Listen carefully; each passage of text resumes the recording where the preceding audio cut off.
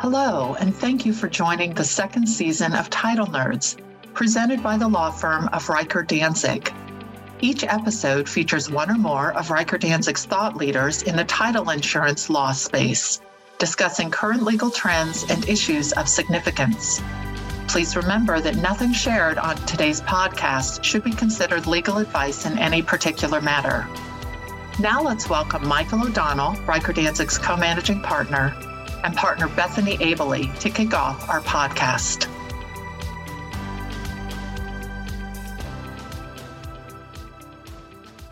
Welcome, everyone, to the final episode of Title Nerds Season 2 for 2023. My co-host, Bethany Abele, unfortunately had a family emergency, so you just have me for this last session. So if it's not as scintillating as our prior sessions, you can blame me.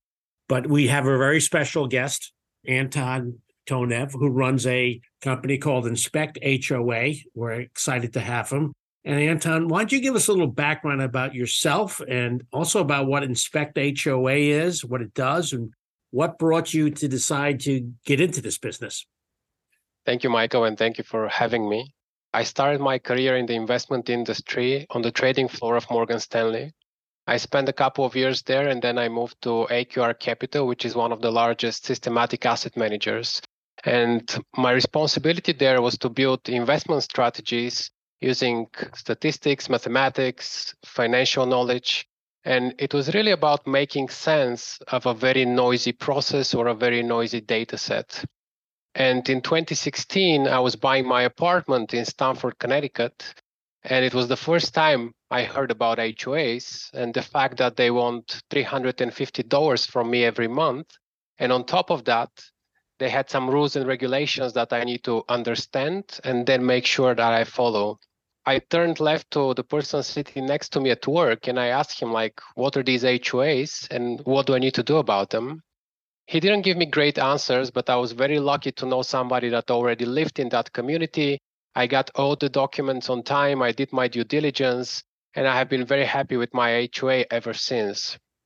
On the other hand, the guy sitting next to me, he didn't do his due diligence. His HOA fees increased from $600 a month to $1,000 a month over the course of 12 months. And then we started thinking, if we're having troubles understanding our HOAs, maybe others are having troubles understanding their HOAs as well. And then we were like, why don't we start a side business or a side hustle helping people understand their HOAs? Not many people realize that HOAs are the second largest expense around owning a home after your mortgage. You do a home inspection, why don't you do an HOA inspection, thus Inspect HOA? We quickly realized that, one, we don't want to be selling to consumers who are buying properties once every 5 years or 10 years. And two, if we were selling to buyers, we would need to spend a lot of time on social media and a lot of money on social media, and that just didn't fit us as partners. So then we started thinking, who are the businesses out there that are dealing with HOAs every day and they have troubles dealing with HOAs? And we quickly realized that it's attorneys, title and escrow, lenders. Every time there is a transaction, if there is an HOA, you need to do certain things, no matter if you're an escrow officer or an attorney, depending on the state and the regulation. So that was 2-3 years ago. And since then, we've really tried to build Inspect HOA into this central system that helps all real estate players interact with HOAs, get everything they need from HOAs on time, and make sure nobody has to deal with HOAs but us. All right. So, and I know you have a platform and your website is inspecthoa.com. Tell us how that works. How does one use your platform and what do they get out of it when they use the platform? So let's say you're an attorney in one of the attorney states like South Carolina or Georgia. You're working on a transaction and there is an HOA. Now you need to figure out, how do I get in touch with that HOA? How do I acquire all the documents that I need to make sure that the seller is current on their fees, that there are no special assessments, that the seller wasn't fined $20,000 yesterday for something? So you come to our platform, you key in an address and a deadline, and that's all we need. You don't even have to tell us that there is an HOA. We'll do all that for you. So you give us an address and a deadline. We'll first try to figure out if there is an HOA, because in the US, there are 400,000 HOAs. There's no central database where you just put in an address and know if there is an HOA and how to get in touch with them. Sellers often don't know that they have two HOAs or that the property manager managing the HOA just changed last month. So even figuring out how to get in touch with these HOAs is problematic, but we help you with that. We get all the documents from the HOA, which are usually tens or hundreds of pages long. We run them through our technology and we extract all the useful information that an attorney, a buyer, an escrow officer, a lender might care about. How much are the fees? How often you have to pay them? Is leasing allowed in this HOA? How much am I supposed to pay the HOA or the property manager at closing? All this information lives in very lengthy PDFs. And for some reason, all HOAs decided to use a different format. So what we do is we extract that information from the documents and we show it to our customers in a very easy to understand dashboard. And what this does is, first, it saves them the troubles of dealing with HOAs. And second, it makes every single HOA in the country look exactly the same to our customers. How do you go about determining if a property is subject to an HOA? So to the best of our knowledge, we have the largest HOA database in the country. And in our database, we have around 150,000 HOAs. And trust me, we didn't start this business with the idea to build a database. We explored options that are out there, and all of them had a lot of holes. So then we started collecting the data ourselves. There's certain tricks that you can apply, log into different county websites, see if there are any corporations or kind of non-profit entities that are incorporated in different places, and find your way to figure out if there is an HOA. It's not a very easy task, but I think we've gotten very good at it. So if you work with us, we commit to you that within 2 hours, we're going to tell you if there is an HOA and how do you get in touch with them. And how long does it take to get the summary information, the pertinent information that any buyer would need to know? So if you ask our clients before they started working with us, it used to take them 12 to 14 days. With us, it takes them 6 days, and this is our average nationwide. We're sometimes at the mercy of the HOA, and sometimes the president of the HOA is a lawyer, and they have a big case on Friday, and they cannot do anything about it but work on our file next week. So we do our best to get it as quickly as possible. Our turnaround time is 6 days. The moment we get the documents, it's all technology, so within 10 minutes, our customers will have everything that they need. And I think I heard you said you're in 30 states now? All states, nationwide. So you're in all states. So you Yeah. cover everything nationwide. Good. Good. Can you give us any war stories about the process and dealing with HOAs? Yeah, I think a couple of interesting stories. When we were just starting, there was one of our clients. She was a buyer. She was buying her new apartment. And somehow she ended up hearing about us. And she ordered our services on our website. And we extracted all the useful information from these documents and we shared it with her. And it turned out that this HOA does not allow any pets. And she told us, I have a cat and it's part of my family. And if it wasn't for you, I wouldn't even know that I cannot have my cat. So actually, she didn't go through with the transaction. And she had no one else to help her with that because HOAs, again, hundreds of pages, nobody can find their way around them. So that's one cool story where very, very early we figure out that, yes, there is something that we can bring to the market. Usually other war stories have to do with some of these rules and regulations that HOAs want to enforce. And I think HOAs are by nature very good and they do a great job. You may know that last few years, there's a lot of people and institutions buying properties to lease them out. Around 20 or 30% of HOAs actually don't allow you to lease out a property that you own. And we've had several cases where we're working with an investor. We acquire all the documents on their behalf. We extract the information and we see that leasing is allowed. They buy the property and then the HOA tells them, no, leasing is not allowed. And we're like, what do you mean? You gave us these documents. And they're like, oh, sorry, our bad. We forgot to include the latest amendment. And in the latest amendment, leasing is not allowed. So in these cases, we work with the HOA, we work with our customers and sometimes third-party attorneys to figure out if our customers can be grandfathered in. So lots of war stories like that, all of them around being hard to figure out how to get in touch with the HOA or understand that HOA and all the rules and regulations that you need to abide by. Now, how long have you guys been in business? 3.5 years now. And you also deal with not just people looking to buy properties, lenders as well? Lenders, attorneys, title and escrow. Yeah. How do you interface with the lenders? Is it any different at all, or just the Very similar similar. process? Very similar. The process is very similar, but lenders care about different data points. If you're a lender and you want to sell a loan to Fannie and Freddie, and there is an HOA, you need to make sure that this HOA satisfies around 40 different criteria. And if it doesn't, Fannie and Freddie are not going to buy this loan from you. So what you need to do is reach out to the association, get the documents, extract the information, and perform this review to make sure that you can sell that to Fannie and Freddie. So we help them with all that. We get the documents, we extract the information, and we tell them, yes, Fannie and Freddie are going to buy it, or no, Fannie and Freddie are not going to buy it. So that's not consistent with your business model. And how do you interface with title companies? What are title companies looking So title and escrow officer is usually somebody that we work with a lot. They need to reach out to the HOA, acquire all the documents. For some reason, they're called different things in different states: resale certificate, estoppel, demand letter, status letter. But basically, you can think of this as a 5-page invoice, which shows you if the seller is current on their dues, if they've paid everything, that there are no violations, no special assessments. And at closing, the escrow officer uses all this information to tell the buyer, you need to pay X amount of dollars to the HOA and Y amount of dollars to the property manager and things like that. Because if the transaction goes through and the escrow officer didn't take care of this, now the buyer would be liable for all the things that the seller was owing to the HOA. So it's very crucial to get this right. Okay.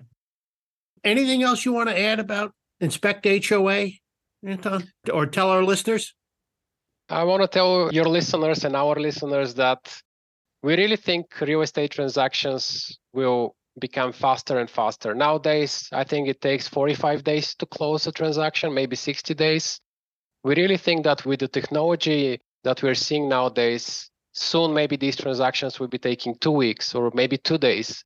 And there's a lot of manual work that can be automated that was almost impossible to automate in the 90s or I don't know, last decade. So I would encourage everyone to look for ways to become more productive, to become more efficient, to minimize errors and mistakes, because I think there are solutions out there that help you be better at what you do, help you differentiate yourself, help you get market share even in a tough market environment. And that's what we've seen from some of our customers. So just be open. I think the world is changing and faster than we realize. And I think real estate is going to be disrupted. And can I ask, if you know, how many closings do you think you help a year or annually? We do several thousand a month. So multiply that by 12. Wow. And this is all within the space of 3.5 years. Yeah. That's quite impressive. Been very happy. All right. Well, I thank you for your time. And it was great having you on Title Nerds. Thank you so much. Have a great day. And with that, I'm going to introduce Tom Persico. And Tom I came to Riker Danzig in 1989, and I've been waiting for someone like Tom to come since that time, not because of anything special about his legal abilities, but like me, he is a Marine and just came to us a month ago after serving 3 years in the Marines as a JAG officer. Tom, did I get that right? Yeah, I commissioned in 2017. I was in Quantico and Newport for a year, and then I was on Camp Lejeune for 3 years. All right. And Tom has chosen a case that coincidentally also deals with homeowners associations, but in a tangential basis. And the case is WW3 v. Bank of Mellon. And Tom, just tell us a little bit about the facts of this case and what went on below, if you could, please.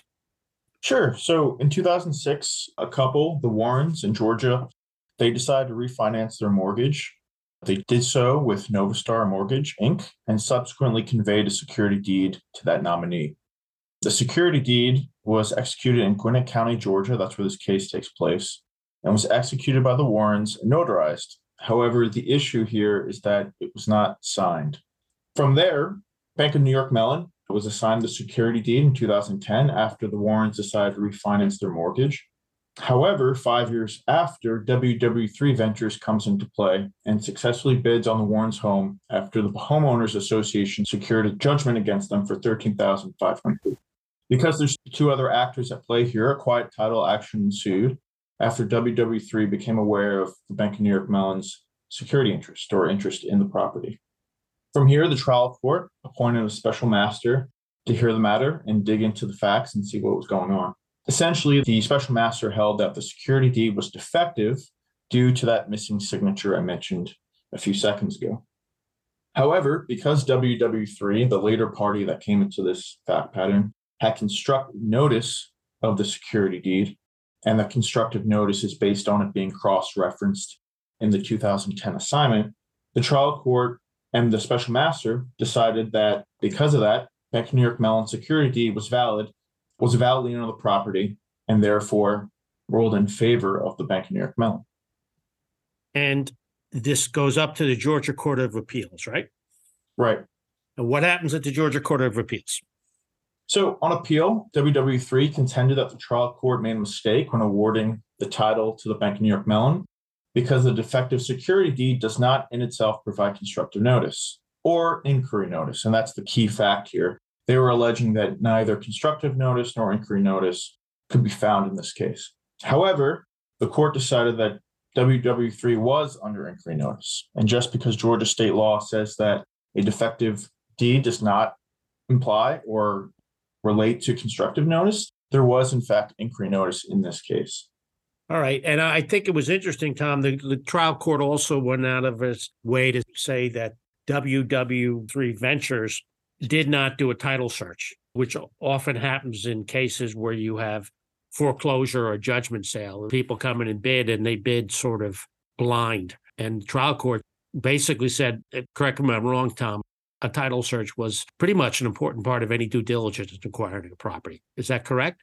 Yeah, that's correct. And I think that's interesting as relates to your previous conversation a few minutes ago when it comes to due diligence. WW3 failed to do that due diligence. And because of that, the court found that although constructive notice legally is not present here, inquiry notice was. And if they did do their due diligence, they would have seen Bank of New York Mellon's interest, and therefore they're at a loss here.